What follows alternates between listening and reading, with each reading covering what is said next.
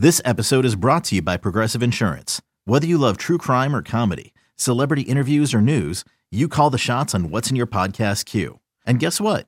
Now you can call them on your auto insurance too with the Name Your Price tool from Progressive. It works just the way it sounds. You tell Progressive how much you want to pay for car insurance, and they'll show you coverage options that fit your budget. Get your quote today at Progressive.com to join the over 28 million drivers who trust Progressive. Progressive Casualty Insurance Company and Affiliates. Price and coverage match limited by state law. I'm Mark Chapman. Welcome to the Planet Premier League podcast. Each week, Cesc Fabregas, Nader Manua and myself talk all things Premier League. As a player, you don't have time to talk. No. You don't have time to make a plan. You just need to deal with wave after wave after wave. We watched Coach Carter and he said, afterwards, the game's just about doing this for your teammates. And I remember looking around halfway through the film and half the squad was asleep. Planet Premier League. Listen wherever you get your podcasts.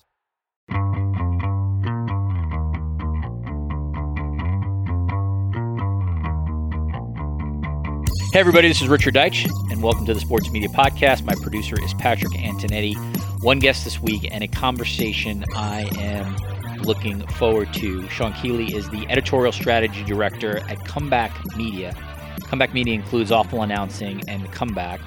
He is the creator of Noon's Magician, which is a very popular blog on Syracuse University. If you happen to be listening to this and you're a Syracuse alum, I'm positive you have heard of that. A really well-known and well-respected blog in that space.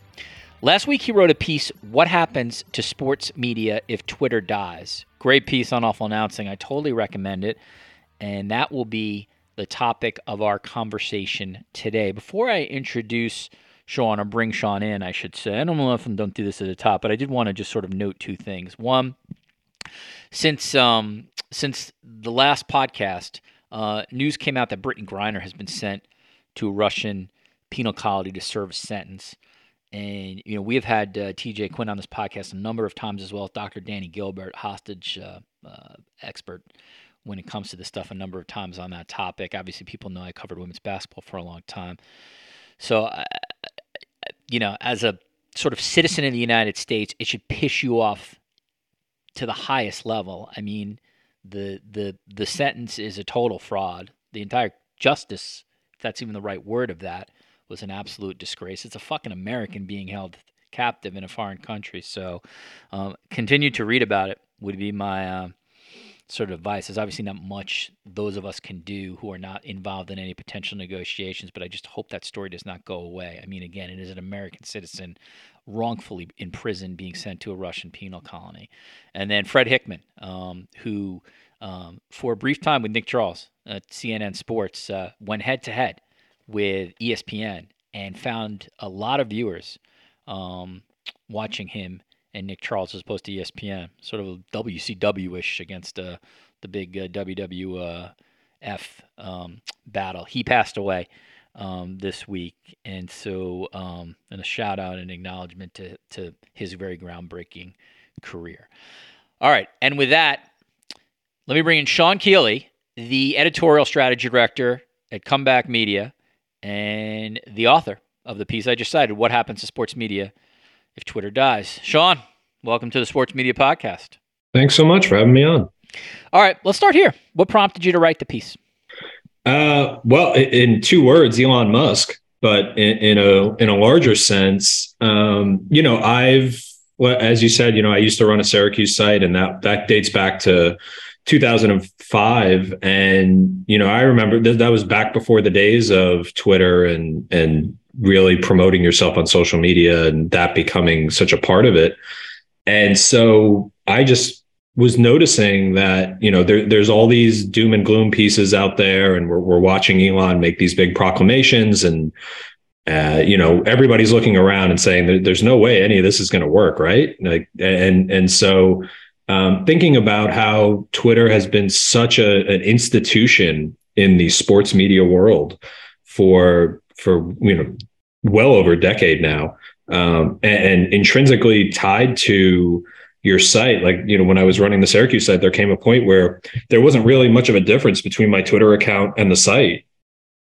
And so, knowing how connected that is, and knowing how many people in the sports media world use Twitter, rely on Twitter, engage with their audience on Twitter, build their brand on Twitter. It just seemed like, wow, if and when Twitter goes away, and if it were to go away in a hurry, that's going to have a seismic impact on the world of sports media in a lot of different ways. And so that was kind of the impetus to want to reach out to some people and get their thoughts on it. Now we're gonna talk about the piece, and then me and you sort of can go back and forth. So you reached out to a number of people who are currently part of the sports media ecosystem or industry.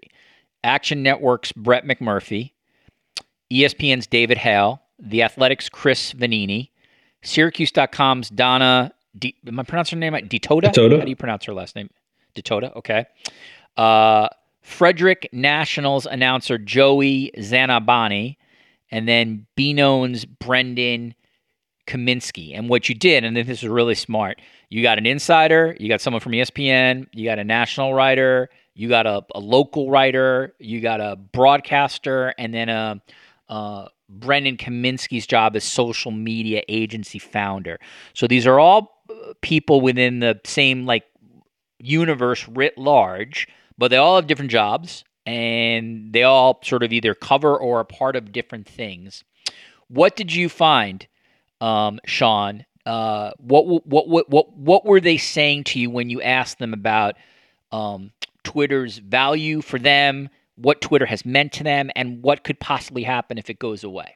Yeah, and I should say that, even in reaching out to all of those different types of people, there are still so many other types of sports media people from different backgrounds and, different jobs. And so by no means is this the complete picture, but I wanted to reach out to as many different people as I could, in these different outlets, because what I learned pretty quickly is pretty much everyone has a different view on how important Twitter is, what they use it for, and how they would feel if it were to go away. In speaking with Chris, who, is a national writer, covers college football for The Athletic, for him, it was not only is Twitter, he basically credited it as being the reason he's in the position he's in today, but also, credited it as kind of an RSS feed for the sports world for him, where he immediately has access to every beat writer around the country, every college football program. It taps him in to the world that he's covering in a way that is just much harder without Twitter. And so for him, it was really interesting to see how it was both sides of it, and he also talked about how, sports Twitter, which is, this thing that is its own ecosystem, and how that is an experience unto itself, being on Twitter on college football Saturday or NFL Sunday, and how that is such a critical part of the experience for not just people in sports media, but just sports fans in general. And then you have Joey Zanaboni, who, if people don't know, he went viral a bunch of times on Twitter for his imaginative minor league baseball calls. And he says that Twitter is basically the reason he has a job now in AAA. And his dream is to become a Major League Baseball broadcaster. And he felt like without Twitter, I wouldn't be this close to it. And so for him, it was more of a promotional tool and a way to get his name out there. And then, I thought it was really interesting that for Donna, being the beat reporter for the Syracuse basketball team, her point of view is that, it's good. It's interesting. It's good to connect and all that, but it's not critical.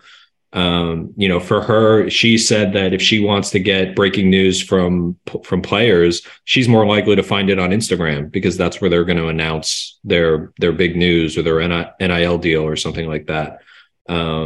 And so for her, it wasn't quite the same thing. So yeah, across the board, it was really interesting to see just how, for some people, it was, almost, it feels like it would be this almost catastrophic loss. And for other people, like Brett McMurphy said, we'll just move on to the next thing, just like we did when Twitter got here. I will eventually. I'll get into my own sort of thoughts on that, and at least some people who listen to this podcast know I did take a Twitter respite for 7 months, and then the 2 months I guess I've been active, I've been barely active. So I have some thoughts on that.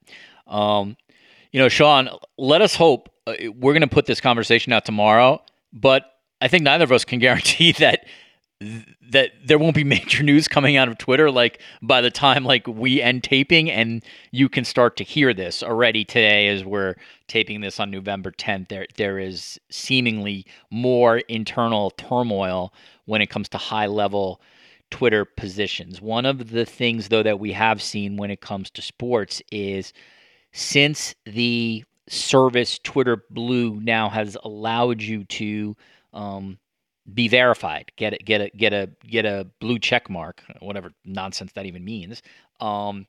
You get that thing. We have seen Adam Schefter, LeBron James, I think Aroldis Chapman. You are probably more in tune here in terms of the growing list of people who've been impersonated. But this has happened, and at least I think in the terms of Schefter's one, there was a fake Schefter who reported that the Raiders had fired their NFL head coach, and like a significant number of people put that out there. How do you view in the micro what's going on right now with a little bit of a free-for-all here with all these sort of changes specific to the site? Yeah, I mean, I will say from an internal level, we at Comeback Media had a whole conversation yesterday about like, okay, our system for identifying a tweet that is breaking news or a tweet from a verified person who we feel like we can trust to share that tweet in our work, that system is gone. It's very clear that moving forward, it's going to be, you're going to have laser focus on who you're getting your information from and whether or not the person saying this breaking news is actually the person that they say that it claims that they are. And on one hand, those of us who have been on Twitter and in the sports world for a long time, we have built up a bit of a callous to this. Who among us hasn't been fooled at some point, at least initially, by a fake Adam Schefter, saying that some crazy news. So it's not like this is coming out of nowhere. For a lot of people who are in sports media and on sports Twitter, we're used to this. There's Ballsack Sports, which was made headlines. I feel like every few months they catch out somebody goes on ESPN and talks about something that Ballsack Sports reported, that LeBron James said. So, and now they're verified. So, there's wow. Yeah, it's definitely. It's a Wild West. I think maybe we fooled ourselves a little bit into thinking it wasn't the Wild West before, or at least we kind of, there was the idea of guardrails. And so I think in the short term, there are no guardrails, and we'll see what happens, from here. Obviously, they're banning these accounts as they come up, but that's not an ideal system. That's not how it's supposed to work. It shouldn't be incumbent on the customer to be the one to figure out how to spot a credible account from a non-credible one. But for now, at least, that's the system we're being given. Twitter's been a lot of things when it comes to sort of sports Twitter. To me, the two greatest things about it were, one, it offered you a gatekeeping ability. I don't know if that's the right word, but it basically gave you access to all the great pieces of information or content, like directly funneled to you, where once upon a time, like it would have been impossible to go through every local newspaper or something like that and pick out like what's the most interesting or greatest sports story of the day. Like sort of Twitter's ability to sort of customize like all these great people and minds and pieces. Like there was nothing like it. There still has been nothing like that. So that's part one. The other thing, and I imagine Sean, you'll agree with me on this one is it.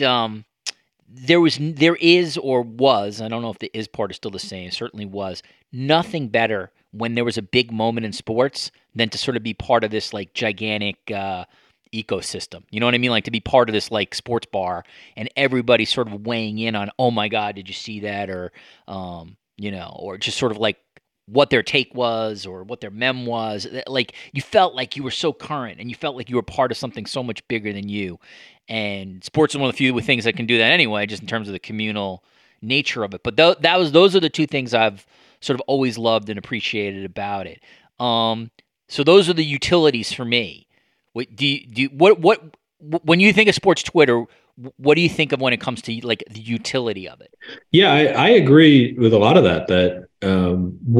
If you're watching a big event, like a big game, and you're on Twitter and you've got all the people who are in that sports Twitter world, whether it's college football or whatever it is, and a big play happens and your Twitter feed just becomes a stream of expletives and oh my God and all that stuff, and everybody's kind of sharing that moment together, and then the memes break out and people start sharing the clips, and it's great. It's very communal and really fun, and it makes you feel very connected to a lot of people who you share a commonality with, and that's great. On the flip side, whether you're in sports media or you're just someone who consumes sports on a daily basis, I think Twitter is a great resource. And if you take the time to customize it and block out the people you don't want to hear from and mute accounts and all that stuff, if you put in a little bit of work, you can create a feed for yourself that gives you the information that you want. You get a really good sense of what the people in your bubble are thinking about and talking about. I think there's always a good healthy reminder that Twitter is often not real life or how the rest of the world thinks. And as long as you keep that in mind, I think you can build an environment in Twitter that, is a great resource, is a way to stay connected to sports and the things that you're interested in. And it's a community. I think at the end of the day, I always kind of feel like most social media platforms are, when you truly break them down, they're message boards. And Twitter is a message board that you customize to have a conversation with the people that you want to have conversations with. All right, let's get into value a little bit. And then I do want to get into at least sort of just one part of it, which is the real negative part of it. And that's the sort of horrific experience, particularly for women when it comes to sports Twitter, people of color. It can be, and that's not limited to quote unquote sports Twitter. That's many times Twitter itself, and maybe sports Twitter is a better experience in that sense. But again, this is where sort of Twitter can be horrible. But in terms of value, this is something you talked about with your panel, right? And Chris Vanini was the one who said that, like, I wouldn't have a career without this. And it sort of gets to, and I think in your management position, you would have great insight into this. When I first started Twitter back in, I think, 2009, Sports Illustrated in particular, maybe not 2009, but certainly like 2012 or 11 or 13, we were pushed, Sean, so hard to be on Twitter. It became almost like a cultish like mantra that you had to like sort of start getting a presence on there, and it was going to be incredibly important for the traffic and incredibly important for visibility. And this Sports Illustrated wasn't alone here. Like, you literally saw everybody do it, whether you were at a legacy media place like I was, or you were starting a blog like you did. That's changed though, and I think both of us know this just from the metrics. Like, the metrics that you get from sort of posting something on Twitter are really not very good anymore. And so the visibility part, like, I think is still important, right? Like, you want people to know your work, and you want people to know that you exist. But the reality, I mean, this is my experience, and I'd be curious yours, but I think we're probably going to be similar here because trends are trends. Like, the value in 2022 of like posting something on there is nowhere near of what it used to be when you would post something, let's say 5, 6, 7 years ago. Yeah, it certainly feels that way. And I think definitely from a traffic generation perspective, if we're just talking about driving traffic to your site. You're right. I should be specific. Yeah, exactly. that it is not that anymore. And that's not really what Twitter's about. Or maybe, I don't know, maybe it never was. I'm not sure. But I think that, it has kind of evolved into just now this is just the space where we all hang out. And, and like you said, it's not always positive. And there's definitely a lot of people who have to put up with a lot of BS that other people don't. And, I think I do remember that time when it was like, it is essential to be on Twitter. And I wouldn't say it feels that way anymore, even before Elon bought it. I've definitely seen a lot of people who used to be, I used to note all the time on my timeline who either have disappeared or kind of just chime in every once in a while. And the options back then, it was, it was like Twitter, Facebook, that maybe Instagram, that was kind of it, as like the major social media outlets. Now, we, like so many other things, we've gotten so much more segmented. And so you can go to Substack and, that's where you're generating, people, readers, and you're engaging a bit more with a curated community. TikTok is its own thing. It just feels like the days when Twitter felt essential because it wasn't the only game in town, but it kind of felt like it if you were in the media world and sports media, to not be on Twitter was to be missing out on something. And dead. Right? You didn't exist. Professionally dead. Professionally speaking, you didn't exist for a period there. And that's not the case now. So here's what I want to sort of run by you, because this is where I think that the value was, and maybe still is, but I'd love to get your thought on this. Undoubtedly, like you said, there was value, and value that you could monetize on your own, to being on there with some kind of following. Every place I worked at pushed it. There is absolutely no doubt that part of the reason the Athletic wanted me in 2018 was for my Twitter following. I mean, my God, did any of us go there without writing why I joined the Athletic and putting that on Twitter? Like literally everybody did that. In terms of my feed itself, there were a couple of things that turbocharged me. One was I don't remember the year. I'm not even trying to be like false modesty here. Like maybe it was 2012 or 2013. But I posted a photo of Steve Bennett of Sportscasters, who he was with his brother, who had just won a title at a hockey title at Yale, and asked the question like, do you have a photo of like the greatest moment of your life? And people started sending me this stuff, and it went viral. I got a lot of attention for it, but it really it sort of juiced my Twitter following way above some knucklehead sports person should have had.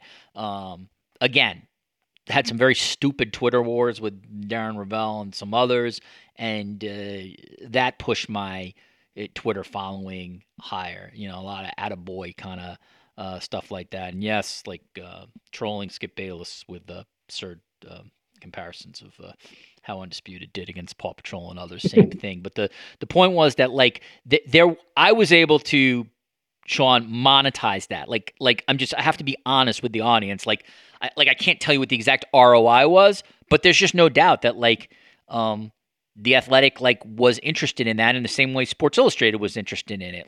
I remember having contract negotiations at both places. The management both brought up my Twitter following. It was a fact that existed within their ecosystem. So I think that still has value. And if you are like Adrian Wojnarowski or Shams Charania or Adam Schefter or people like these insiders with crazy followings, that is the reason they are multimillionaires. It's not their skill set, which I'm not saying is not big. It's the fact that they have their own distribution engine. So in terms of value, that's where I think the value still exists, whether followers are real or not, or bots or not. Do you know what I'm saying? Management still thinks that matters. And if that matters to management, that means you can get paid for that. Yeah, I mean, that and it makes sense, right? I mean, management, the executive level is always going to be a little bit behind the trend in terms of what, it's like we see in Hollywood where, they beat a trend into the ground, whereas everybody's kind of moved on. But no, I mean, we again, like, this is decades worth of thinking that Adam Schefter signs that $9 million contract extension. And a lot of that has to be related to the fact that he's going to use that Twitter following to jam breaking news out there, or, like just anything he tweets, like that becomes a big deal. And, we've seen Woj, there was a report that he was sending around a packet to potential sources, basically saying, look, here's my Twitter following. Here's how many more followers I have than every other person who is breaking NBA news. Like, you should be working with me because of my social media following. So yeah, it is baked into how we perceive the value of those people. And I think, I think, with some of the people that I spoke with, it would probably say this more, some more than others, but I definitely think there are people who work in the sports media world where, when we think of their value, we think of their Twitter following. And if they have a job in one place and they decide to move on, another company might hire them simply because of the perceived reach or the value of those Twitter followers. But it is kind of crazy thinking about, like, well, what is that even going to matter in like 6 months? We don't know. Like, we don't know what adventures Elon is taking us on, but it's kind of crazy to think that from an industry perspective, we have people whose value is tied up in their Twitter following, and that could essentially be meaningless within the next year. So yeah, I want to get into that because just sort of for clarification for people in the event that they care. The question I asked was, how many of you have a photograph of the single best moment of your life? Which I must admit, in 2013 was a pretty good question to ask on Twitter. And then the pitch deck that I think it was reported that Wojnarowski's agents, which would have been CAA, sent to places, reported by Ethan Strauss in his Substack. So let me ask you, Sean, like, is there if I mean, again, we'll eventually get into this. Like, neither of us know what's going to happen to Twitter. If you had to ask me today, the only sure bet I would make is Elon Musk is not going to be the owner in 2024. Other than that, I don't think I would bet on anything because I don't know. But if somehow this, like, if this went away, and eventually we'll get to alternatives, but if this goes away, so what does that mean for people who have significant and large followings? And what does it mean for people who have, like the people we mentioned, the Wojnarowski types and others? I mean, myself, let's be blunt. Like, what will it mean for those people who have monetized this medium? Yeah.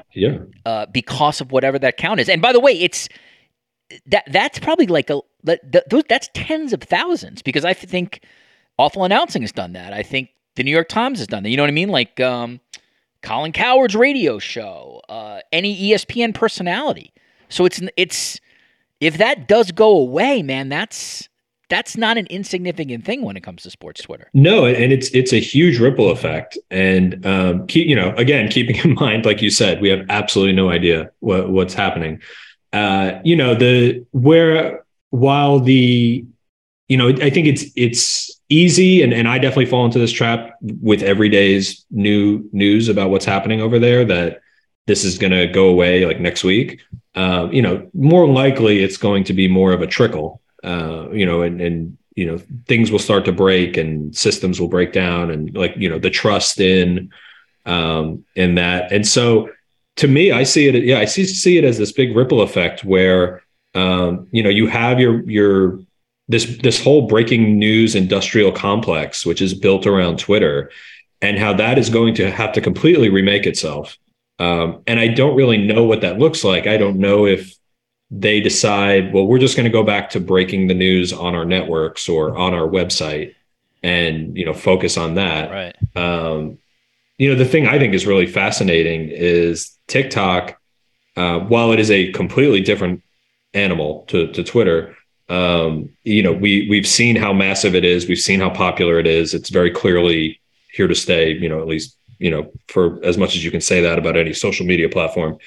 But nobody, as far as I can tell, has really planted a flag over there in the same way. Not that I can ever imagine Woj being like a TikTok star, but like I'm intrigued by the fact that Adam Schefter doesn't have like a thriving TikTok presence. I'm curious to know why they haven't done that yet, or doesn't seem to be in the works. And I think.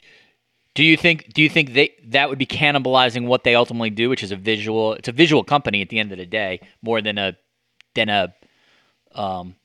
print company, using print /digital. Well, yeah, I mean, I think some of it is a lot of us on sports Twitter, we're here because it's writing. We're writers, or even though these people are on TV, like we're coming from a background where it's about these like bite-sized pieces of information or writing out the information. It's real quick. And right. Like the value isn't, I need to watch Adam Schefter or Wojnarowski like say what the information is. The value is the information itself. Right. Yeah. But the interesting thing is like TikTok's influence is now, from what we're hearing, Elon wants to incorporate that kind of video back into Twitter. Right. With Vine. Yeah. All the other platforms are trying to kind of emulate TikTok. And so social media and, the quote unquote pivot to video is happening. And so you kind of, I'm surprised that there isn't more of a, all right, well, this is what's coming. This is where it's going right now. And so yeah, but that's probably a conversation, unto itself. But to get back to your point, I think, so, if when that breaking news industrial complex kind of breaks down, that changes so much because it affects the sports Twitter conversation. A lot of people don't, think about the aggregate news complex. Everybody on ESPN loves to complain about that. That's going to completely change the way those sites work. We do some of that as well, where you're just gathering up tweets and you're looking for instant reactions. And if that's not happening on Twitter, where is that conversation happening? Where is all that going to happen? And so, yeah, the answer is, I don't know. And I don't know that anybody knows, but it is going to, the one thing I think to remember is, the sports media world existed before Twitter. It will exist after Twitter. There was always going to come a time where Twitter is no longer this centralized community that galvanizes sports media. And so it will exist. Obviously the conversation will exist elsewhere. But as far as where, I really have no idea. Yeah, that we'll finish with that. The one thing I did want to get to, so. We have seen away from quote unquote sports Twitter, like advertisers start to get very jittery about this company. And you can't blame them. You if you're investing significant money into a social media site, you can't have you can't have your like product next to like anti-Semitism or racist commentary and stuff like that. It's the sort of the same thesis that like back in the day, no alcohol company would ever want to be next to a editorial story that involved like drunk driving or something like that. Like just advertisers they're not going to do that. In your opinion, how would you define sort of the Twitter experience when it comes to the negative side of it, harassment, and just everything that's sort of, sexism, racism, all that stuff, everything that that can ultimately be the worst of one of these social media sites when unchecked. They've all, including Twitter, have sort of said that they police it and it's important to them. But I think me and you, in all honesty, Sean, we've had it easy in terms of our Twitter experience versus obviously many women, particularly women in our business or people of color. You have to be honest with the audience here. It's been a different experience if you are white and male on Twitter. So I'm asking you to sort of look at it like from a broader picture, even though you may yourself have not experienced this stuff. Yeah, it's there's no way around it. It's terrible. And definitely as a white cis male, I have not had to deal with 0.1% of the things that a lot of other women and people of color and people from LGBTQ backgrounds have had to deal with. And I think we all know that there are opportunities for managing the kinds of comments that we allow and the kind of interactions that get flagged and all of that. And I think we also know at this point that the people who buy and own these platforms aren't interested in really policing that stuff as well as they should. Great point. And, with Mr. Free Speech himself, Elon Musk he's clearly focused more on punishing people who make fun of him than he is punishing anybody who's going to harass women or, do anything like that. So I don't expect that to change, unfortunately. And, if there's a solution for it, where we could actually have those honest realities, come into play. I unfortunately don't know, just based on the way the power structure works right now. Solution wise, I don't know if there can be a solution if you're laying off, 3,000 workers or whatever it is, including people who have the institutional knowledge, right, of how to combat this. So I feel like he's already told you sort of what he thinks about this. That would be my top-down take. No, you're right. He's made it very clear what his priorities are, and policing harassment and threats and all that stuff is not high on it. And so, yeah, that's a huge part, and it's also one part of why this thing's probably going to go downhill in a hurry, because not that this is in any way the same thing, but Wednesday's whole thing where we were seeing all these fake accounts pop up with the fake news, that kind of ties back to that level of, trust or safety that you feel using this platform. Right. And, ultimately, if you don't feel safe when you log into Twitter and you don't feel like you can trust what you're seeing, you're going to be like, why am I here? What's the point? All right. This will lead us to sort of what possibly could be next. Is there even a next? Again, you'd be a fool to sort of predict what is going to happen with Twitter. And again, as I said earlier, the only thing I would predict, I don't even know, Sean, if you can bet on this in Vegas, but if you could, I would bet there will be a different owner of Twitter in 2024. It's the only thing that I feel confident with. I don't think Musk is in this for the long haul. I think at a certain point he's going to try to get out after taking a financial bloodbath. That would be my prediction, but we'll see. He certainly has built some incredible companies. I don't think this one is fixable. Personally, I think it's been. You don't need to be a Wall Street genius to realize it's not a very good financial deal. So you have all these people, millions and millions of people who are really into sports Twitter. Like they're in, whatever they're into. If they're into information, they're into making jokes, they're into doing memes, they're, whatever it is, they exist. And they're going to want a place to be heard. And so the question is, can there be, Sean, an alternative? I haven't been on enough of these, Mastodon type places to sort of see, could any of these places sort of emerge as the next Twitter? But let me just ask you, broad stroke, do you think there will be one? If I had this conversation with you in 2027 and Twitter did go down, is there another place where you have millions of sports fans in some kind of social media ecosystem chatting, talking, and doing what they do on Twitter every day?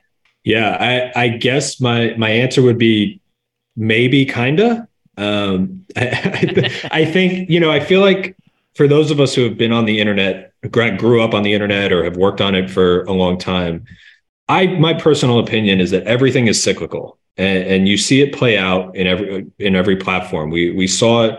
The same cycle that played out in sports blogs is the same cycle that played out on YouTube, is the same cycle that played out on podcasting, is the same. And it just keeps doing the same thing over and over again, where eventually, kind of like with streaming on TV, like where eventually it becomes, everything gets centralized under one big company, and then it fractures out, and we see kind of the reaction is either other large companies creating their own version, or tiny communities propping up and kind of curating their experience. And so my best guess is that Twitter will be here in some form. I think you're right. I think Elon's going to get real tired of this real quick and pass it off to somebody else, or just hand the keys to somebody and walk away.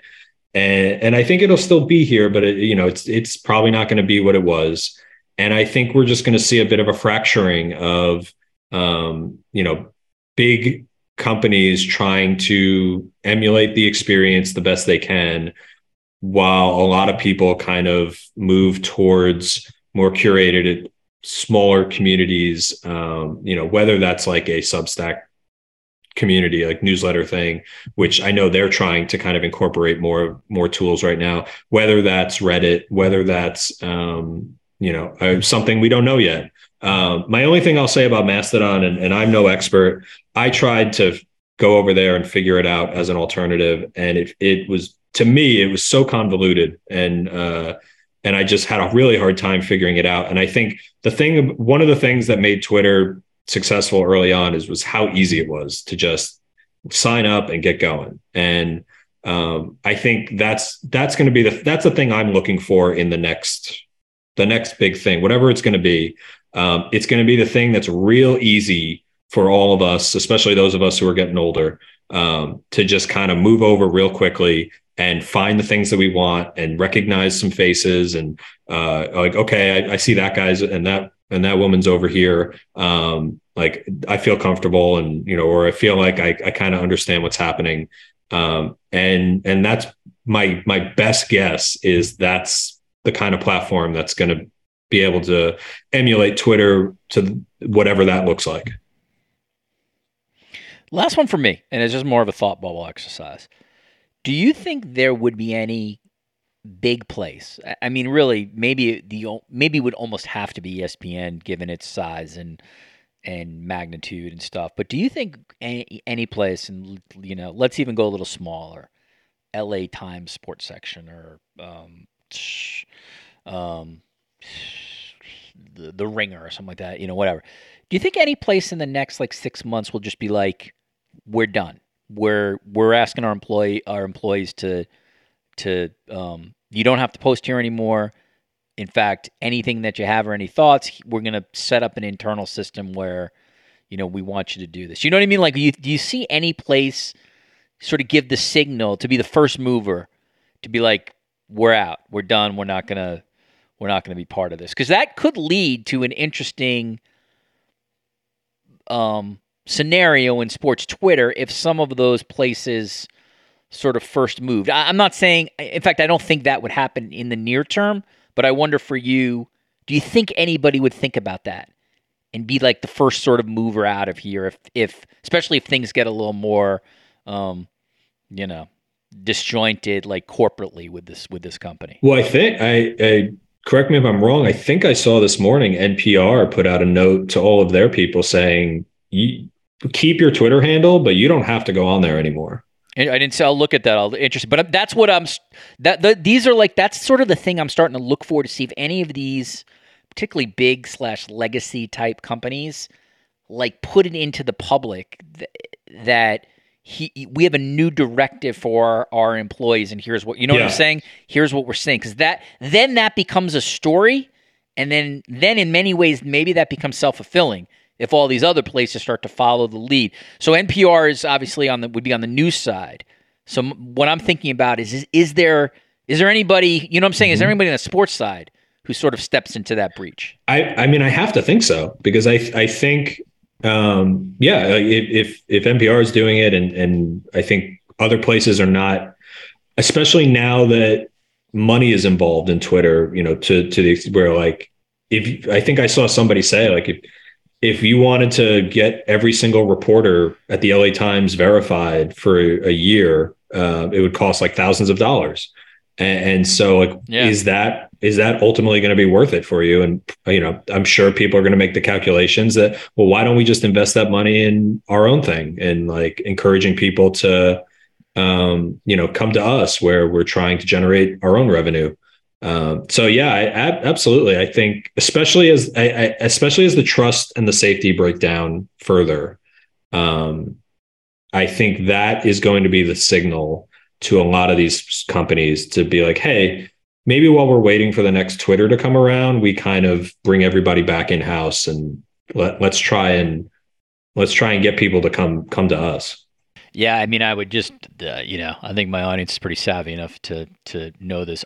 I would be very careful at the moment of giving your credit card numbers to that company, just with all the news floating out and privacy and security people quitting. Just, be cautious. Yours would be my counsel.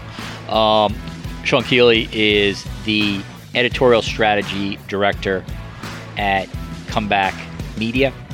That includes Awful Announcing as well as the Comeback. Again, he wrote a great piece, What Happens to Sports Media If Twitter Dies. That's on Awful Announcing. I guarantee will not be the last piece that Sean writes on this. And as someone who's read him for a long time, I think he's just got a really good, broad view of things related to the sports media. He's sort of able to see something either micro or macro, and then explain it on either side in terms of what it might mean for you as a reader or a listener or a viewer.